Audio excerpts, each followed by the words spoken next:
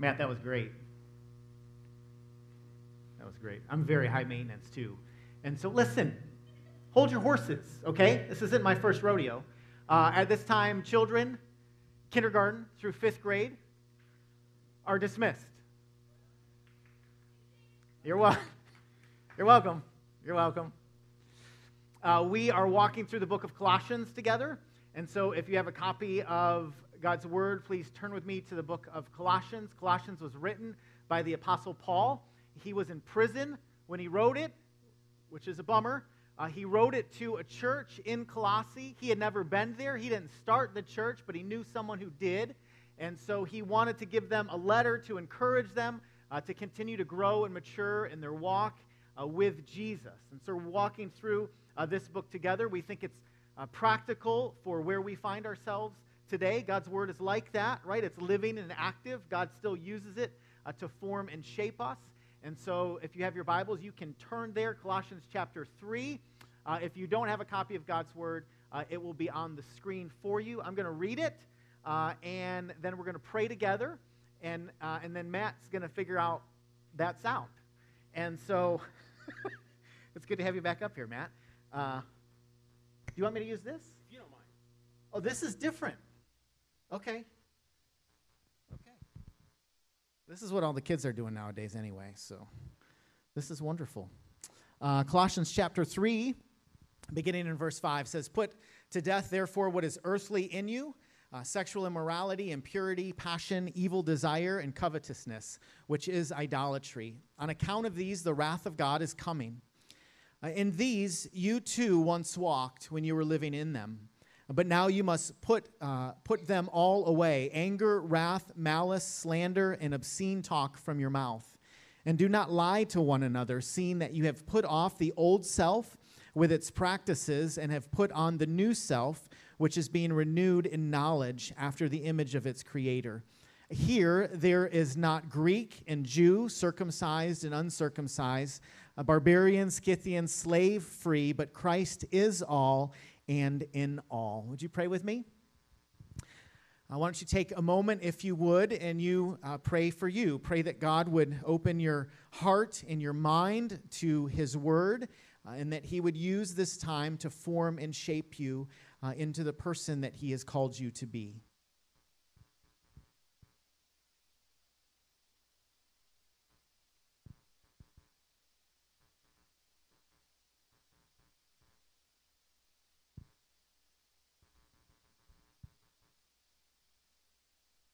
And if you would, take a moment and pray for me and ask God to give me clarity and wisdom and power as I proclaim His Word to you this morning.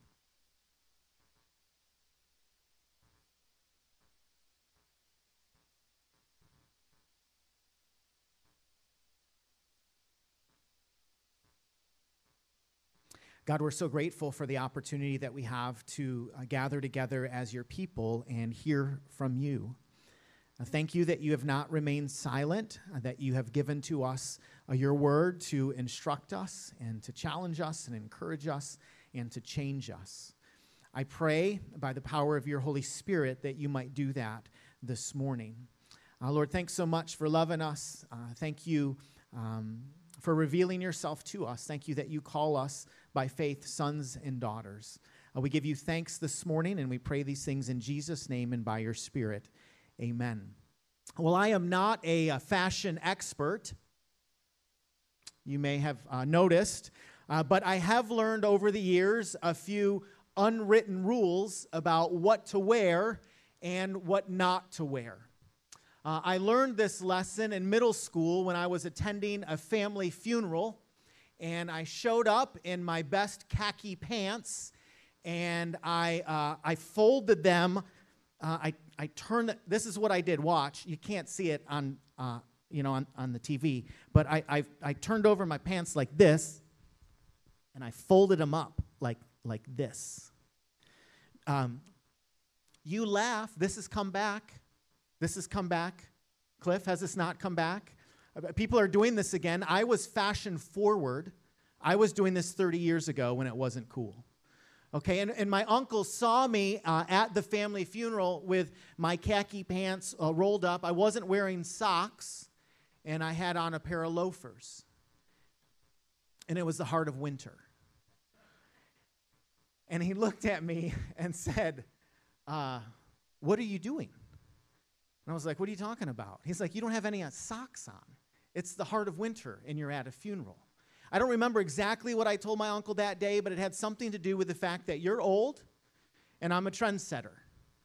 Looking back, I think my uncle was right, and I probably was wrong.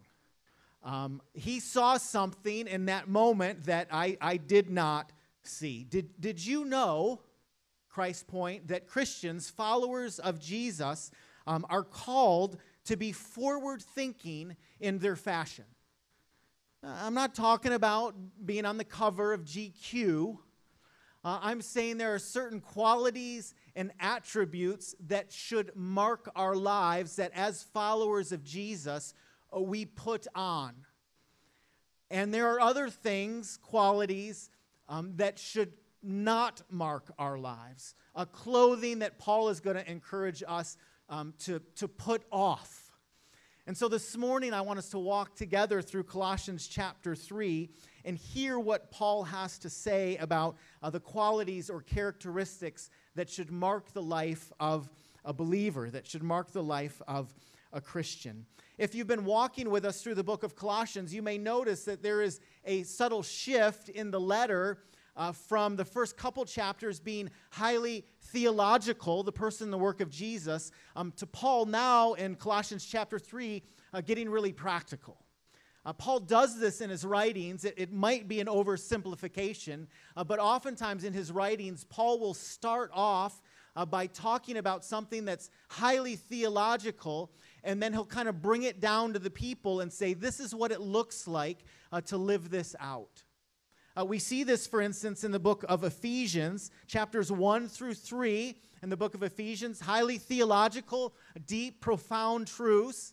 And then Paul writes in Ephesians chapter 4, verse 1, and says, I, therefore, a prisoner for the Lord, urge you to walk in a manner worthy of the calling to which you have been called, which with all humility and gentleness, with patience, bearing with one another in love. We see something similar in the book of Romans when Paul writes to the church at Rome. And the first portion of the book, chapters 1 through 11, are deeply theological as Paul points out what does it look like to be rightly related to God. He points out the work that God has done in our hearts and in our lives. And then he says in Romans chapter 12, verse 1, I appeal to you, therefore, brothers, by the mercies of God, to present your bodies as a living sacrifice, holy and acceptable to God, which is your spiritual act of worship. And do not be conformed to this world, but be transformed by the renewal of your mind, that by testing you may discern what is the will of God, what is good and acceptable and perfect. Paul is going to do something similar here in the book of Colossians. He's talked about the person and the work of Jesus, right? There's this teaching that was infiltrating the church, and so he wants to correct the church, remind them of the gospel, remind them of the person and the work of Jesus. But here he's going to point out, okay, what does it look like now for us as followers of Jesus to walk with him? And so Paul's going to give ethical commands for the Christian life. Two things that I want to remind us of before we start walking together through these verses. The first is that the Christian life is not primarily about a list of do's and don'ts. Right? The Christian life is not primarily about a list of do's and don'ts. And there is a way of life that Christians should avoid, and there's a way of life that Christians, followers of Jesus, should pursue. And so the Christian life is not primarily simply a list of do's and don'ts. And as followers of Jesus, God calls us to live a certain way. Right? That's true. Secondly, the Christian life secondly, obedience does not earn favor with God. Right? Our obedience does not earn God's favor. We're not ushered into a relationship with him because we're obedient to a list of commands. That doesn't define our relationship. And it is also true as followers of Jesus that we should strive to be obedient in the things that we say and do and think. So with those in mind, let's begin to walk together through Colossians chapter 3. First, Paul is going to point out what not to wear. He says in verse 5, "Put to death, therefore, what is earthly in you, sexual immorality, impurity, passion, evil desire, and covetousness, which is idolatry. On account of these, the wrath of God is coming." So Paul here lists several sexual sins and encourages the church to not have your life be marked by these things. Right? He says, put to death sexual immorality. Means every kind of immoral sexual relationship. It's where the word there is where we get our word for pornography. When Paul talks about impurity, he's talking about moral uncleanness, speech, having a sensual heart. When he talks about passion, it refers to sexual excess. Paul uses the same word to describe the lust that the Gentiles have, people who don't know God. And when he talks about evil desire, he's talking about self-serving lust. Covetousness is seeing something that you want, that you think you should have, but can't have, and you want it. Right? Paul is essentially saying to the church what is common to a watching world should not be common in your life. You, follower of Jesus, should live differently. Sometimes the conversation about sex or sexual ethics in the church can make us squirm a little bit. Right? We hear that and we might get a little comfortable. Parents, you're probably glad that I remembered to dismiss our kindergarten through fifth graders moments ago. Right? Because sometimes we can have a mindset that says kind of like what happens in Vegas stays in Vegas. What happens in the bedroom stays in the bedroom. Like we don't talk about those things. Like we keep it close to the vest. I kind of do what I want to do. You stay out of my business, and we're all okay. Well, Paul gets into the church's business. Right? He says there's a particular way that God has called us to live. I should point out, it doesn't say it here, but Scripture does not teach that sex is a bad thing. And I don't think we talk about this enough in the church, but it's actually a good thing, and it's a beautiful thing within certain boundaries that God has given to us to enjoy the gift. When my boys were younger, when they were in elementary school, I took them out for a milkshake to kind of have the talk with them, right? Because I wanted them to have a biblical theology of sex. And so we went to PDQ, primarily because from 3 to 5 in the afternoon, they have half-off shakes. And I thought, if this goes sideways, at least they get a milkshake out of the deal. And so I sat down, my oldest boy at the time, and I pulled out a napkin, and I was like, okay, there's this, like God's made us as sexual beings. This is a good thing. It's a beautiful thing, but it's to be enjoyed within certain boundaries. And I drew a little fence.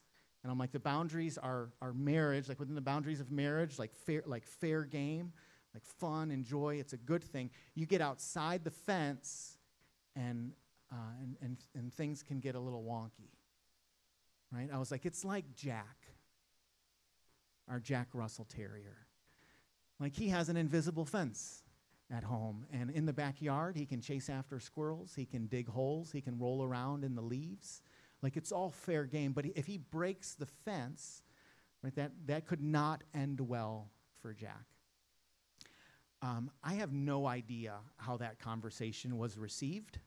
I'm not thinking about writing a book about it, right? It kind of like up until this moment, it sort of was an in-house conversation. Maybe you're thinking, James, you probably should have kept it there.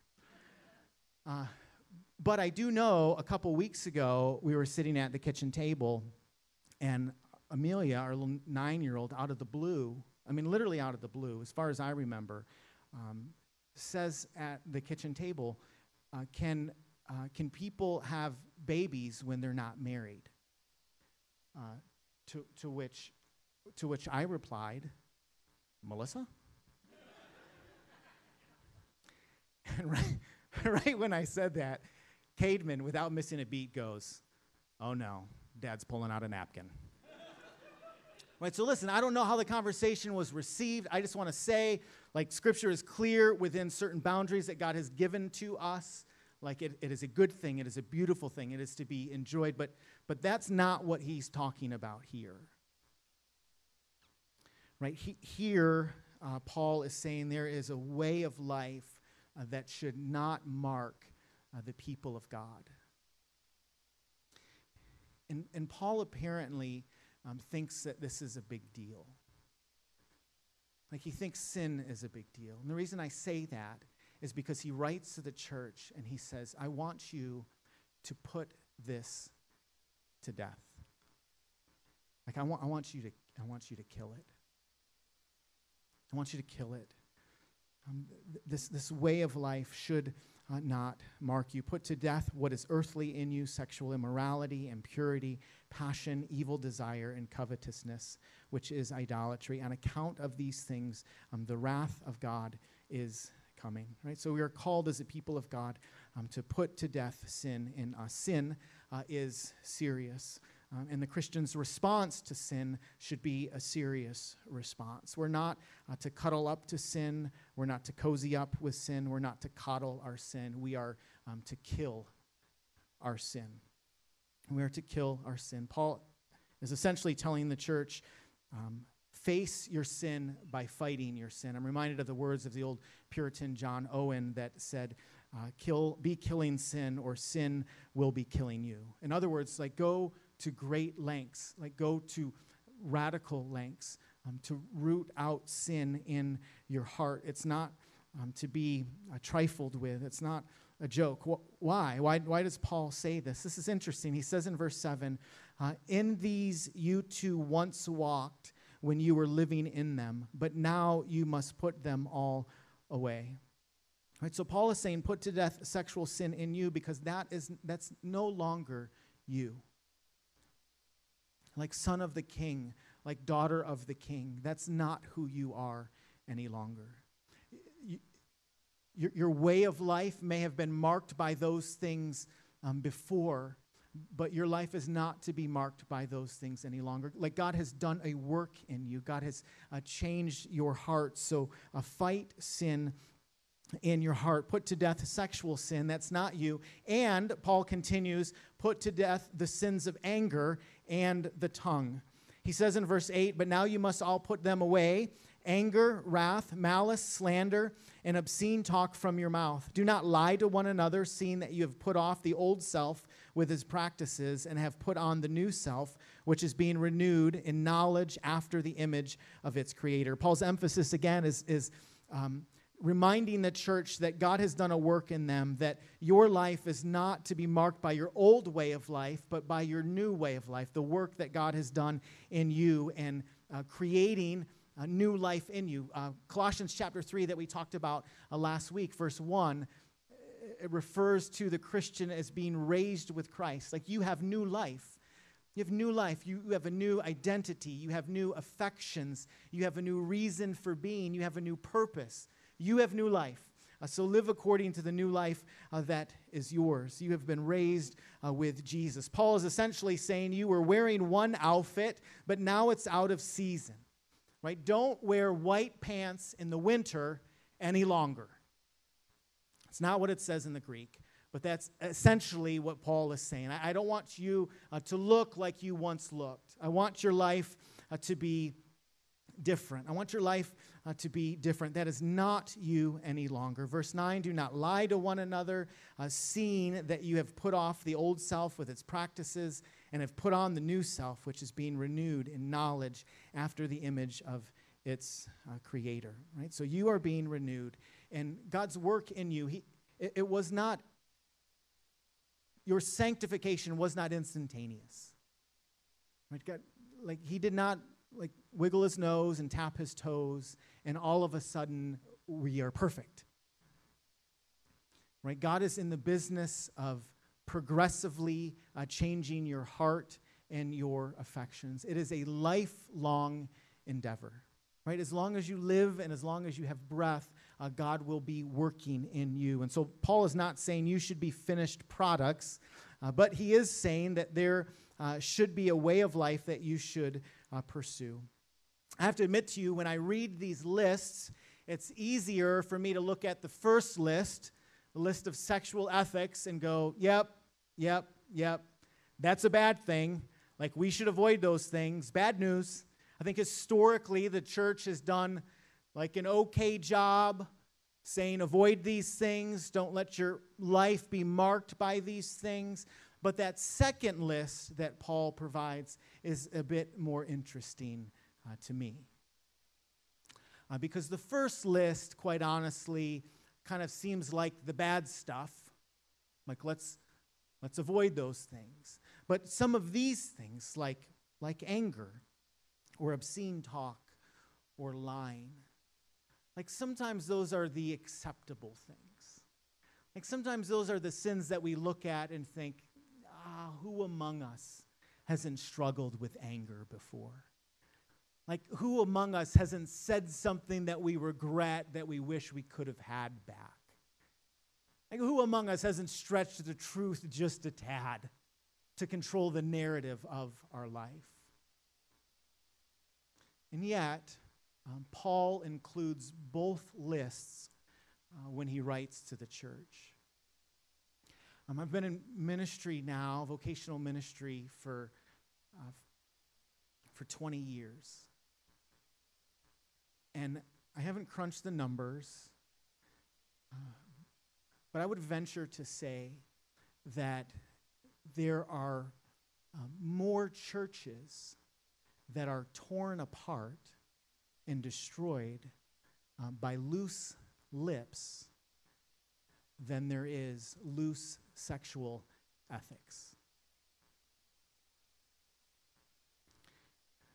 And so this is serious.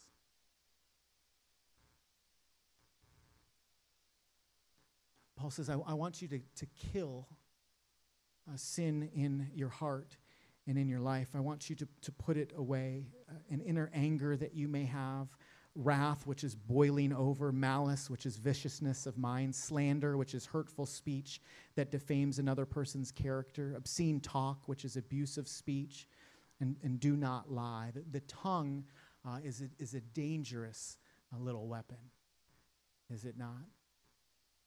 James says in James chapter 1, verse 26, if anyone thinks he is religious and does not bridle his tongue but deceives his heart, this person's religion is worthless. He says later in James chapter 2, beginning in verse 5, how great a forest is set ablaze by such a small fire. And the tongue is a fire, a world of unrighteousness. The tongue is set among our members, staining the whole body, setting on fire the entire course of life, and set on fire by hell.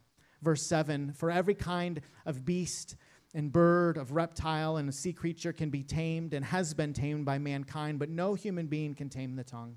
It is a restless evil full of deadly poison. With it we bless our Lord and Father, and with it we curse people who are made in the likeness of God. From the same mouth come blessing and cursing. My brothers, these things ought to not be so. These things ought to not be so. So put them away. Like, put them away.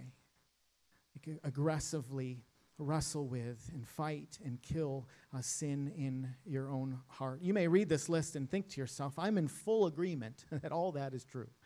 Like, our lives should not be marked by either of those lists. And then maybe you wrestle with, well, how does that happen? Like, how does it happen? Like, how does God change us? And God changes us in a number of ways. God changes us through his word. He changes us through his people. He changes us by his Spirit. He changes us when we confess and we repent and we come to him. And he invites us through those means and by those means to put to death sin in us. I remember reading a story from author Paul David Tripp that he told about anger that was prevalent in his life, particularly early in his ministry. And unfortunately, he was blind to it.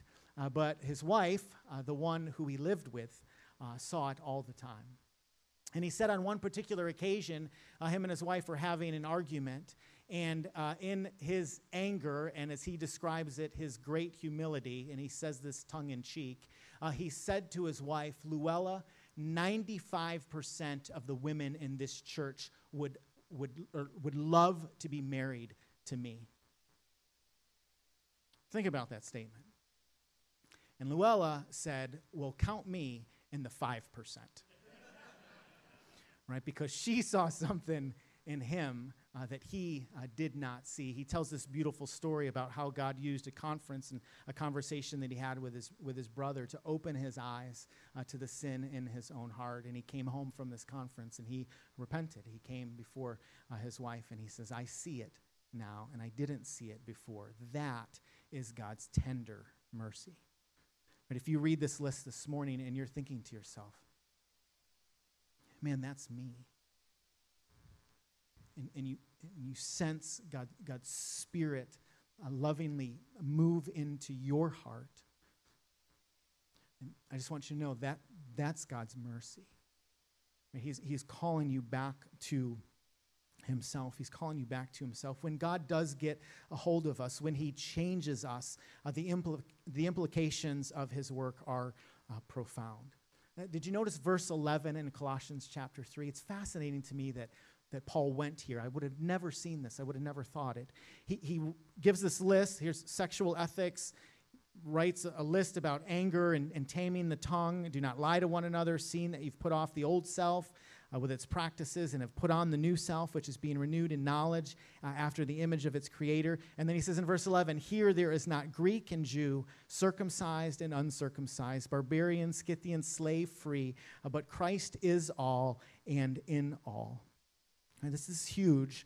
What Paul is suggesting is that when we are changed by Christ and for Christ, we experience a unity in human relationships that will take place that is quite honestly supernatural. Right? Jews and Greeks, Jews were those with covenant privilege. The Gentiles, they were the unclean, late to the party people. And Paul is reminding the church, no, in Christ, they are united. Circumcised and uncircumcised, those who conform to the traditions of the privileged people and those who bear no marks of that privileged people. Paul is saying, no, in Christ you are united. Barbarians, the foreigners, the uncultured, the foolish by Greek and Jewish standards with strange languages. Paul says, no, in Christ you are united.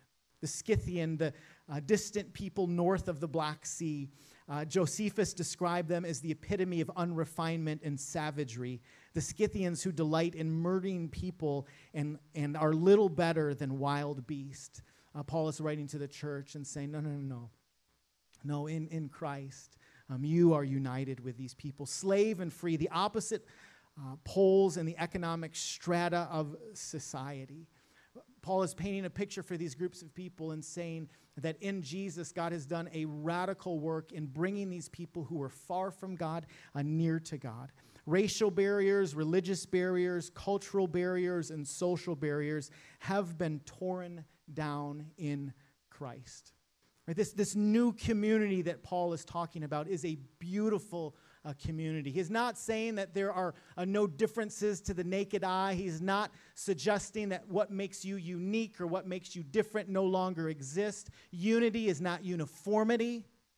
Right? Unity is not uniformity, but he is saying in Christ we are one. We are united. Christ is all and in all. He writes, here there is not Greek or Jew. Do you know where the here refers to? When Paul says here, do you know what he's referring to? He's not referring to out there, out in the world. He's saying in the church.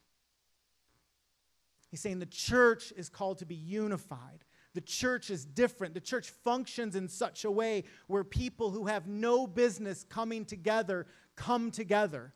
And a watching world goes, oh, like that is beautiful. That is compelling. Billy has mentioned this before. I've heard him say something similar to this, but he's talked about how we have more in common with brothers and sisters who live in other places around the world than we have with people in our own backyard who may not know Jesus. That means I have more in common with a black brother from South Central LA than I do with someone who attended Livonia Franklin High School, lived down the street on Melrose where I grew up, loves Detroit sports and loves Detroit pizza and knows the Michigan map on their hand and understands what I'm talking about when I point out where I grew up. Someone who understands and can explain what a Michigan turn is like. Someone who has all those similarities as me, the same background as me, grew up in the same place as me. But if there's someone else who knows and loves Jesus who is vastly different than me, Paul is saying we have more in common with that person than we do with someone who looks like us and talks like us and is from the same town and place as we are. It means that we are more unified with our brothers and sisters in Honduras who know and love Jesus, but speaks little to no English, lives in a vastly different culture, a different town, under a different form of government, comes from a different socioeconomic background than I share in common with someone who knows what I'm talking about when I call uptown downtown, when I can explain why it took so long to complete 485, who knows and can explain why in the greater Charlotte area none of the roads run north and south, east and west. Right? Even though I may have all these similarities with someone over here in my own backyard, if there is someone who knows and loves and follows Jesus, I have more in common with them. I am more united with them than you can ever even begin to imagine. Right? Jesus is more unifying than anything on the planet. And when God changes us, when he changes us, we are forever changed. We are forever changed. Lives changed by Christ result in changed communities for Christ. That's what Paul is saying here, that this work that God does not only change us as individuals, it changes our community. So, put to death, therefore, what is earthly in you: sexual immorality, impurity, passion, evil desire, and covetousness, which is idolatry. On account of these things, the wrath of God is coming. In these you too once walked when you were living in them, but now you must put them all away: anger, wrath, malice, slander, and obscene talk from your mouth. Do not lie to one another, seeing that you have put off the old self with its practices, and have put on the new self, which is being renewed in knowledge, after the image of its creator. Here there is not Jew, or there is not Greek and Jew, circumcised and uncircumcised, barbarian, Scythian, slave, free, but Christ is all and in all. So just a couple questions that I want you to ponder as we close our time this morning. And they are meant to cause you to reflect and to give pause. And so I want you to do that this morning. The first question is this: is there sexual sin in your heart or life that you need to address? And what is a step that God is calling you to take to address it? And just an honest question, right, between you and the Lord. Is there sexual sin in your heart and in your life that needs to be addressed right around? And maybe nobody else knows about it. Maybe it is a secret to you. Maybe you feel like you've covered your tracks. But, man, like the hound of heaven mercifully comes after us. Is God calling you to take a step? Maybe that step is having a conversation with someone. Maybe it's simply going before the Lord and confessing that before him and experiencing his forgiveness. Maybe it's taking some steps in your home in terms of how you operate, where there's accountability, where there is currently none. What is God calling you to do? Secondly, do you find yourself regularly angry and irritable? Do you find yourself regularly angry and irritable? Do you feel like you walk around with a low-grade anger? Does it feel like there is something stewing below the surface that could explode if given the right circumstances? Do you struggle with loose lips? Do you find yourself throwing verbal jabs, maybe subtly, toward others? Maybe God is calling you this morning to take a step into that area of your heart and into that area of your life. Put to death sin in your heart. We don't coddle sin as followers of Jesus. We kill it. We don't coddle it, we kill it. Marius Els, a farmer in South Africa, adopted a hippo. True story.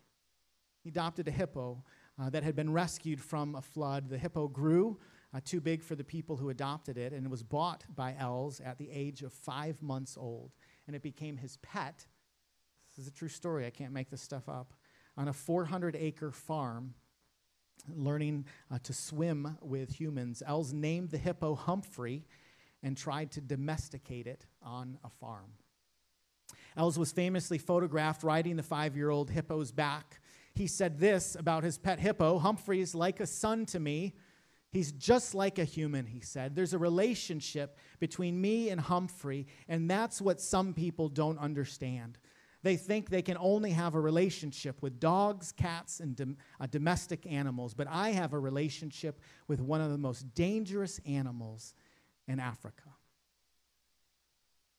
And then one day, nearly 6 years after adopting his pet hippo, the hippo dragged Els into the river and ate him. So it is with sin. We don't domesticate sin. We put it to death. We don't coddle sin. We kill it. And we do that, as Paul said in Romans 8:13, this way: "For if you live according to the flesh, you will die. But if by the Spirit you put to death the deeds of the body, you will live." It's my hope and prayer that we as a people would be people who live. And that life is found in Jesus. Lives changed by Christ result in changed communities for Christ. May Christ, through the power of his Spirit, change us.